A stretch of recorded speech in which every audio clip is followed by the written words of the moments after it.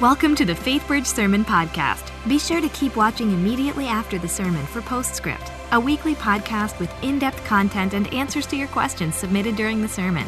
You can also find it on iTunes or at faithbridge.org/postscript.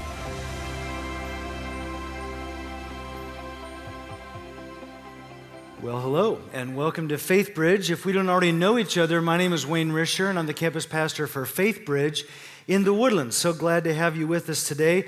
Before we jump into the last message of the year, I just wanted to tell you thank you, really a heartfelt thanks, for being such a sending church. Our new campus in the Woodlands is turning 11 months old this month, and I'd invite you to come and check out what is happening up there, what God is doing in and through FaithBridgers in the Woodlands. So likewise, here at the Klein campus, I don't get to be with you every week, so it's good to see you and be here. So if you're in Center Court East or Center Court West, just saying a special welcome to you. Glad to have you with us today. And of course, if you're in the Woodlands, it's good to be with you as I always am on Sunday. And if you're joining us online right now, I'll say welcome to you as well. I love the fact that we're one church on one mission, connected together each week by one message. I love that about FaithBridge. Well, let me bring you along in our story. We're at the end of a 4-part sermon series entitled, "O Come, Let Us Adore Him," and we're going to pick up today in the book of Matthew. We're going to work through a section of Scripture pretty well, so if you'd like to have a Bible to follow along, I'd recommend it. In fact, in all of our rooms, let me call our ushers forward, and if you'd like to have a Bible to follow along, you can just raise your hand. They'll be happy to pass one to you, and you can track along with us there. If you have the FaithBridge app on your smartphone, a Bible reader, you can look there and follow along. And in fact, if you don't have a Bible and you'd like to have that one, you're welcome to take it home as our gift. Just carry it out with you. We give away hundreds of Bibles a year around here and love for you to have one as well. Okay, you can mark your spot there in Matthew chapter 2, and we'll jump in just a minute. But before we do, why don't we ask God to come and be our teacher today? Lord, thank you for the time we have to gather together as a church. Thank you for this Advent season we're working our way through right now and wrapping up today. But Lord, your story doesn't end here. Your story continues on all the way to the fact that you died on the cross for our sins. And we thank you for sending your Son, that you loved us so much to do that. And now as we look at your word, won't you teach us and lead us today by your Spirit? And we ask it in Jesus' name. Amen. Well, I'll start off by asking a quick question. How many of you, by a show of hands, have already got your Christmas decorations put away? A few of you? A few hardcore decorators have already got it cleared away. Well, time is moving quickly at my house because it seems like Thanksgiving was just a few days ago and we were actually setting our decorations up. Well, you know how that is. You put your decorations together and your house kind of has a new little glitzy look about it, the sparkle and wonder of Christmas is showing up all over the place. And I can recall Tammy and I setting our Christmas things up and looking there at the manger scene on the end table. I sort of had a little nostalgic moment. Our kids are all grown now, but I was remembering when they were little, and I was looking at that manger scene. I was remembering how much they loved to pretend play manger. They would fight for hours over who would set up all the manger characters in just the right spot, and they would practice retelling the story, not always in the right order, not always with all the right details, but they were doing it anyway. I know Lindsay, my little one, she loved to be the angel. It had to go just at the very peak of the little wooden roof on our manger scene, and if it wasn't right there, she would just have a freak out. And the other two sisters, they would pretend sometimes focusing on the baby Jesus in the middle, and sometimes they loved to pretend and be Mother Mary. And they would go over to their room where we had a box of dress-ups, and they would get out scarves and wraps and these little plastic high-heel shoes that little girls love to wear. Probably not the kind of shoes Mary was wearing on a dusty road while she was looking for room at the inn, but the kind of shoes that my daughters thought Mary ought to wear if they were her. So anyway, they would pretend Mary, and my son Zachary was a little boy who loved his blankie, and they would always chase him around the house and try to swaddle him up in his blankie and make him be baby Jesus, and he would just hate that. He would resist it as much as he could. But anyway, as I was looking at the manger scene and all those scenes were sort of flashing through my mind, I was really thinking, God didn't record any of those characters in the manger scene or in our scripture by accident. The Holy Spirit's placed those characters in our scripture for a reason. And he wants to teach us something from their lives even today.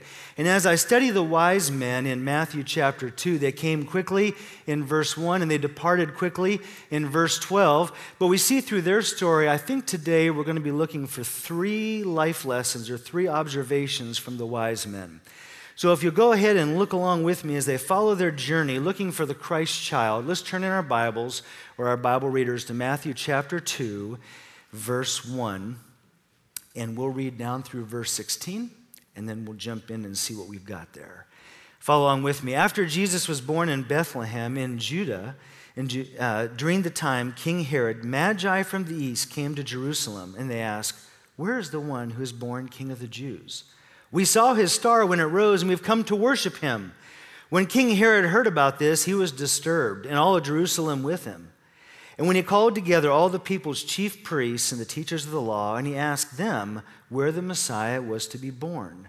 "In Bethlehem in Judea," they replied, "for this is what the prophet has written. But you, Bethlehem, in the land of Judah, are by no means the least among the rulers of Judah. For out of you will come a ruler, one who will shepherd my people Israel." Then Herod called the Magi secretly and found out from them the exact time the star had appeared. He sent them on to Bethlehem, and he said, "Go and carefully search for the child. As soon as you find him, report back to me so that I too may go and worship him." Then the scripture says they saw the star in verse 9, and they had heard the king. They went on their way, and the star they had seen when it rose went ahead of them until it stopped over the place where the child was. When they saw the star, they were overjoyed. On coming to the house, they saw the child with his mother Mary, and they bowed down and worshiped him. And then they opened their treasures and presented him with gifts of gold, frankincense, and myrrh. And having been warned in a dream not to go back to King Herod, they returned to their country by another route. When they had gone, an angel of the Lord appeared to Joseph in a dream. He said, "Get up, take the child and his mother, and escape into Egypt, and stay there until I tell you, for Herod is going to search for the child to kill him." And so when he got up, he took the child and his mother through the night, and they left for Egypt, where he stayed until the death of King Herod. And so was fulfilled what the Lord said through the prophet, "Out of Egypt I have called my son." When Herod realized that he had been outwitted by the Magi, he was furious, and he gave orders to kill all of the boys in Bethlehem and its vicinity that were 2 years old and under, in accordance with the time he had learned from the Magi. Well, before we consider our 3 lessons from the Magi's experience in Scripture, we probably ought to consider who these Magi were. You see, the wise men were learned men, men of great resources, coming from the Orient, coming from the East. They had skills and practices in the natural sciences, in medicine, philosophy, and astrology. That is, they studied the movement of the stars. Sort of the same thing we do today when we open up the newspaper and read the zodiac signs. They were tracking the stars. Well, one day they noticed something different happening in the heavens. Now, I want you to think about this for a minute. If they were astrology guys, they were tracking back and forth the same motion of the same stars day in, day out. Sunrise, sunset, sunrise, sunset. And then all of a sudden, one day, boom, a new star appears they've never seen before. This is like a heavenly outrage. This is a situation. They were all talking. They were all murmuring about this. What is this going on? They were diligently trying to find out what was going on. They wanted to know what it meant astrologically. But God had different plans. Even though the Magi were not Jews and particularly religious, God in his great plan used a silly superstition like astrology to guide the wise men to truth. Well, in fact, we know it guide him they did, because Scripture says that they sought the one born King of the Jews, and our Scripture tells us they came asking, "Where is the one born King of the Jews?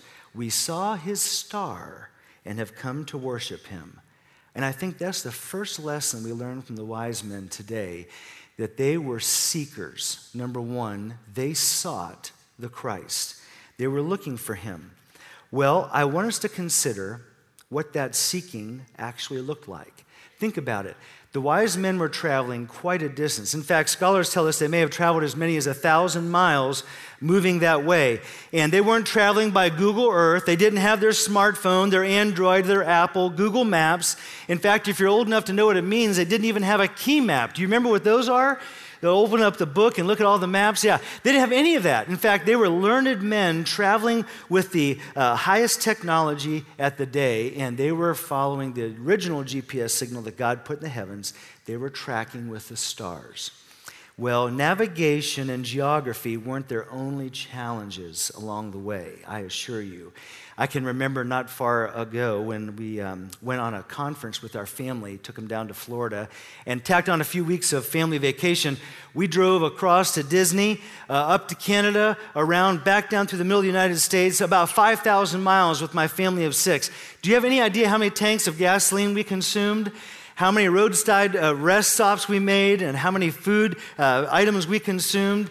Well, I can tell you how many resources that took because I have scars in my wallet still along the way. It was incredible resources for just a couple of weeks for a family of 6. Imagine these wise men traveling 1,000 miles or more. Now, they didn't travel alone. They traveled, scholars believe, maybe with hundreds of people in their entourage. They were bringing resources with them along the way. And you know, we're sort of the same way. Challenged by navigation, like the wise men, challenged by the costs and resources. But I wonder myself, that's a lot of hassle for the journey. Why did they do it? Why did they spend all those resources and all that hassle and time to come and seek the newborn baby? Well, I'll tell you why. They did it for the same reason you and I and everybody who's ever lived seek truth. We're looking for something that gives us significance and meaning and hope. And we want to know what's going on, and God wants us to find it. In fact, Jeremiah 29:13 basically says, seek the Lord with all your heart, and you'll find him. God's not playing hide and seek with us, friends. He wants us to find him. In fact, that's an important thing. That's the gospel message, is he's revealed himself everywhere. We take a lesson from the wise men and pursue a relationship with God, we'll find him.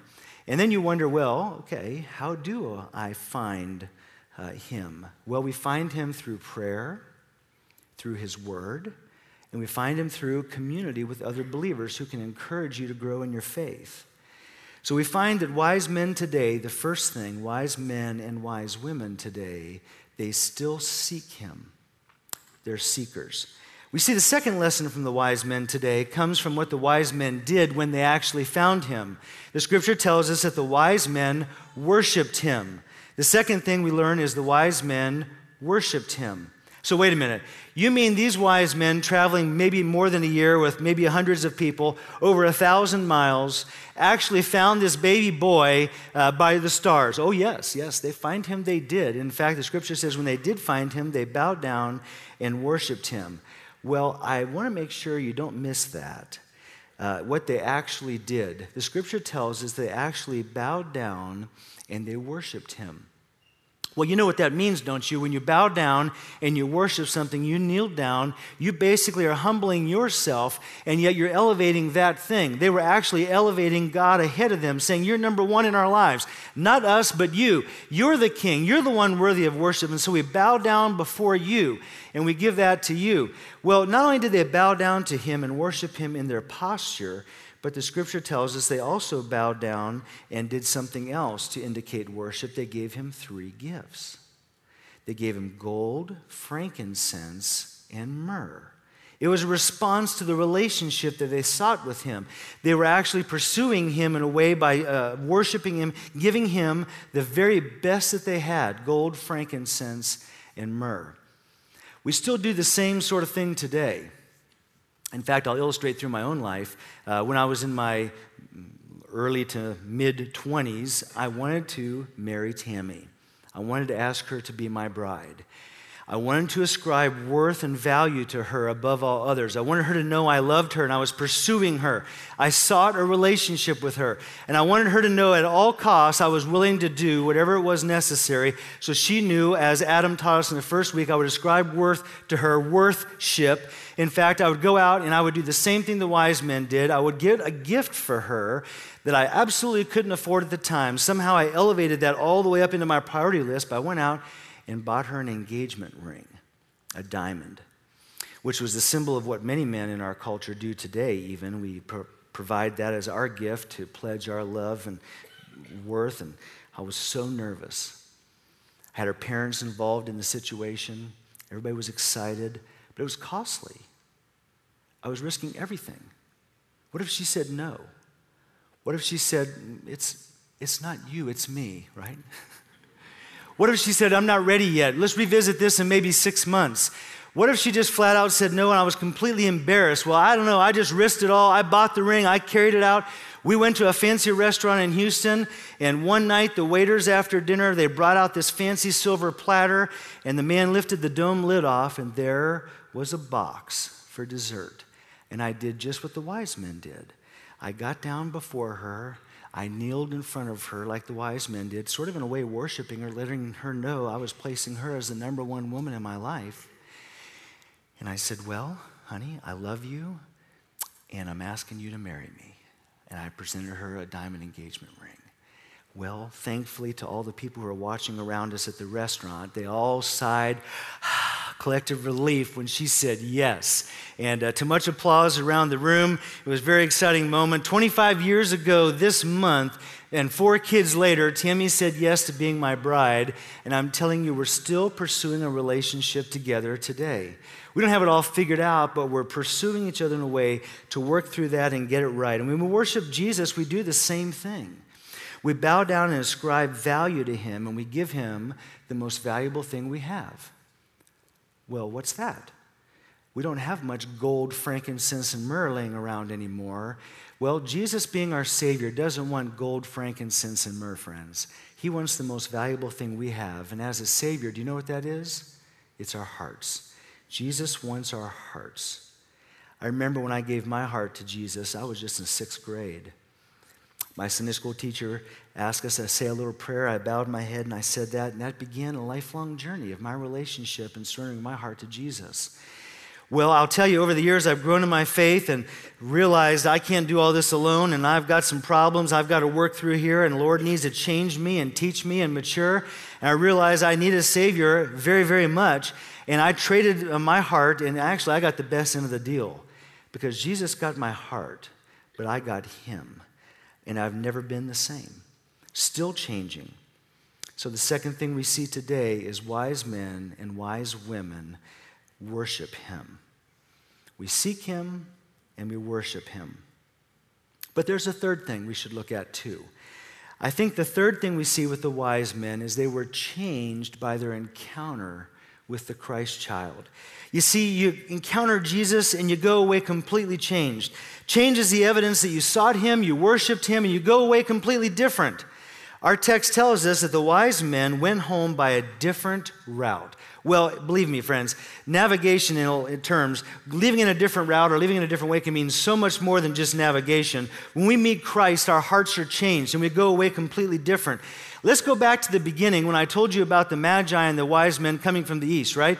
They would have been savvy enough, learned men in their day. They wouldn't have rolled into another king's territory without, first of all, letting them know, hey, we're here. I've got this entourage of 100 and some people with me. We've been traveling all this way. We're no threat. Here's what our objective is. We know that conversation took place because he said, well, when you find him, come back and tell me so that I can worship him too. Well, something happened when they had an encounter with Christ because they weren't interested in going back the way of Herod anymore. They weren't interested in what King Herod had to say. In fact, they risked it all, and it's costly. They went back a different way, even against Herod's request to come back and tell me where he was. They didn't go back to the palace for a fancy dinner. They weren't interested in what King Herod's opinion was about this Christ child and the star. They didn't even go back and collect a reward. Here's the address. Go find him yourself, and we'll see you later. We're heading out of here. No, they went away a different route, disobeying the king's order, always, in fact, seeking him. Well, I was changed like the wise men in the 6th grade, and I'm still changing. After 25 years of marriage, I can tell you there are no self-help books out there to help you be a better dad and a better husband. I've read many, and I can tell you I needed the blood of Jesus Christ to help me close the gap and change me. I'm still changing. But I have found out, though, that the older I get, change is coming a little more difficult these days. Some old habits and hang-ups that can be really hard to break and get out of, cycles. And you know what I've discovered, though, as I mature and grow in Christ and seek Him and place Him in the center of my life, I find out that the change He brings is really good. It's really worth it. If Tammy were standing here with me now, she would say, I'm glad my husband found Jesus and Jesus is changing him. In fact, she's probably prayed before, oh God, change my crazy husband. He needs all the help he can get. But I'm still changing, I'm still seeking, and the change is the evidence that we're growing spiritually in a way that we can start to put sin away. And I'm wondering if you're experiencing that kind of change in spiritual maturity in your lives. I'm wondering if you're in 2016 going to focus on seeking Him as the wise men did and worshiping Him, placing Him in the center of your life and giving Him the most valuable thing that you have, and that's your heart. Wise men and wise women still seek Him today.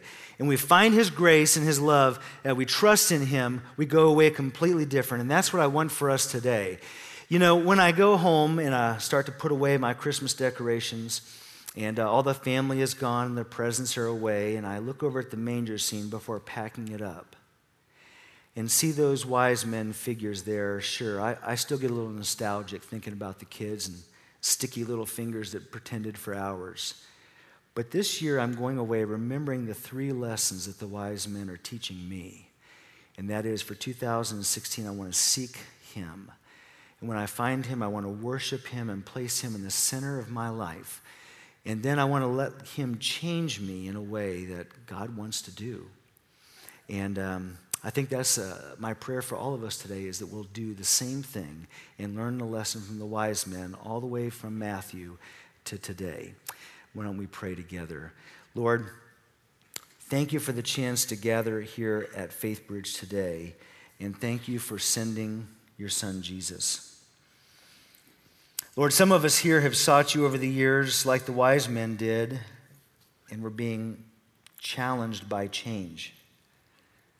Hard for us to really truly worship You because we've got some things that are hanging on to us, things we're hanging on to. Right now, won't You, by Your Spirit, reveal to us the 1 or 2 things that are most entangling us? God already knows what it is for you. Why don't you call out to Him? Why don't you just tell Him now, Lord, you know, this or that, it's a real struggle for me. Say, Lord, help me deal with that. I want to seek You and put You in the center of my life. Help change me so I don't want to be part of this anymore. And Lord, for others who are just seeking You like the wise men for the very first time, I pray this would be the day, Lord, they would find saving faith and trust in Your Son, life that comes from that. And Lord, I pray even now that we surrender the things to You that we need to. Help us make our 2016, Lord, a year that brings glory to You. Help us give You the thing that You want the most from us. That's all of our hearts. Lord, thank You for this church, what it means to me and so many. Lord, won't You hold us tight in Your hands, even as we move into this new year. We ask it all in Jesus' precious and holy name. Amen. Welcome to Postscript. Here we hope to answer your questions and help you dig deeper into the messages and sermons at Faith Bridge by talking with the teacher of the day.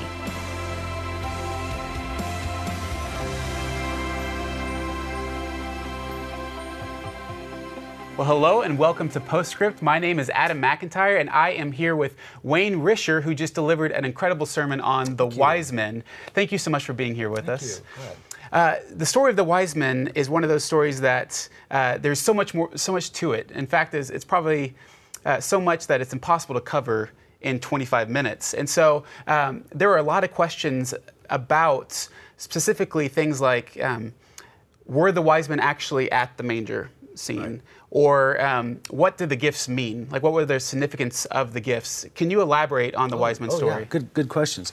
Well, first of all, let me just say that I think a lot of people do ask about the wise men and if they were at the manger scene, because there is historical evidence, right? In Scripture even says when when the wise men showed up, they didn't say it was at a manger. Right. They said it came to a house, and it was a child then. And we know that Herod also was looking for children who were 2 years and younger. Right.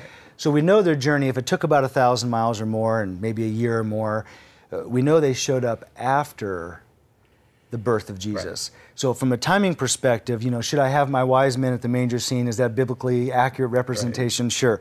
Absolutely, because they were definitely part of the Christ story. But their timing was actually after the manger. Okay. As they rolled in a little bit later to the story. Okay. God was calling them even later, and I love that because, Mary and Joseph had to be thinking, when all these wise men rolled up, and their camels and their entourage, they had to be thinking, wow, there's some government officials passing through the land. And I'm sure they stood there just kind of with their mouths opening, wondering, I wonder who these people are. Imagine what happened when they realized they're rolling up to our house. Right. And they're thinking, like, are we in trouble? Is this the IRS coming to garnish our wages? Right. Is there some problem here? And they realized, no, these men are here for the baby. I'm sure Mary and Joseph were just like, oh, this is still happening to us. Like, what happened to us in the manger, this story is still going on. And now what we heard and treasured in our hearts is being confirmed even by the arrival of the wise men later. I'm sure that was a special moment. You asked Adam about the gifts. So I'll just admit my ignorance for a minute and say that I often thought, oh, sure, we give gifts at Christmas time because the wise men brought gifts, right? Sure. Yeah. Oh, no, not because of the wise men, but because God gave His Son. That's the reason we give gifts, right? Yeah. So you wonder, oh, how did this tradition all start? Well, the gifts, though, while I mentioned in the message that they actually bowed down and they worshipped, not only with their posture, certainly with their hearts, but also by giving the best that they had, which were the gifts. Well, the gifts themselves were not actually, God doesn't call us to give Him gifts. He does call us to give Him His heart, our heart. So we do that in response to a relationship with Him. But the gifts, what was actually going on there is very significant and unique. The gifts actually represent 3 roles that Christ will play. The first one, they gave gold, which is a gift fit for a king. And so they were affirming His kingship and lordship. And as the temple was filled with gold, right, that the kings were in, and certainly the temple of the Lord, right? The second gift that they gave was the frankincense, which was a gift that often the priests would use in the temple. It was an incense, a fragrant incense. So they were really foretelling that God would be our high priest, that Jesus would be the one to connect us to God. And the third gift they gave was the myrrh, which, when they embalm a body, they would put a little fragrant oil on it so that it would smell pretty. Right. And so they got myrrh, which would represent that Jesus, the Savior of the world, would die for our sins. So in bringing the gifts, the wise men were not only worshiping, but they were actually affirming who Christ was as our high priest, our Savior, and as our King and Lord. And that's the thing I love about the wise men, because they're teaching so much in what's happening there. And so then, as that whole thing happens and transpires, speaking of the gifts and sort of where they end up in the story, you think, well, in verse 12, the wise men just sort of take off. Right. And we don't hear from them again. Well, though their contribution actually contributes to the end of the story, or to help the story continue on, because at the end of the passage there I read that Herod was upset. He found out the Magi had left, and they didn't come back and report to him where the Christ child was, so they were upset. He was upset. And the Lord told Joseph in a dream to take Mary and the baby and to flee to Egypt. Well, in their fleeing, I wonder how did that happen? Right. It wasn't like he just cashed in his 401k and said, hey, I got to get out of Dodge, I got to go to some other place, and I need some cash to do it. And it wasn't like he just rolled into Egypt and said, hey, I'm a carpenter, can you put me to work tomorrow, Right. But if you use your sanctified imagination a little bit, you realize the hand of God is all through the story. And He's even providing for Mary and Joseph and Jesus in their journey to Egypt, because they had just been given 3 gifts of great value that they were able to trade in for the capital necessary to not only make that journey, but to stay in Egypt, according to the Scripture, until King Herod was dead. Right. And so that didn't come by accident. That was actually the hand of God providing. And Mary and Joseph were thinking, whoa, what are we going to do? God just told you in a dream to leave. And Joseph's wondering, well, as the dad of this family, I guess we've got the gold, frankincense, and myrrh. You think we should sell that? Well, sure. It's an amazing thing. So kind of at the end, wrapping all that up, I think the rhythm that the wise men teach us, I mentioned the manger scene that my kids loved when they were kids. I think the rhythm that the wise men teach us, I think it's good for me, anyway, to go ahead and keep my wise men in my manger scene. Absolutely. Because when I look at that picture, I see the birth of Christ, and I see even how the wise men came later. And it reminds me of the three things, the seeking Him, the worshiping Him, and allowing Him to change us, go away in a different way, as they did. I'm going to leave them in my manger scene. Absolutely. I think they tell the Christ story in a way that I want to go into my 2016 personally, seeking God in a new way, finding Him in His Word and prayer, seeking deeper community with other Christians who can encourage me even in my faith. Absolutely. And so I think that's where I'm headed in 2016. That's what I hope for Faith Bridgers too. I hope that they'll follow the wise men's pattern in 2016. Absolutely. Wayne, thank you so much. That was incredibly helpful. I love the way that you can read the surface level story, but then as you start to dig deeper, you see all these puzzle pieces start coming together, and the story just becomes even more three-dimensional and just even more kind of awe-inspiring as you you look at it. And so thank you so much for sharing that. And thank you all for tuning in. We will see you all next week.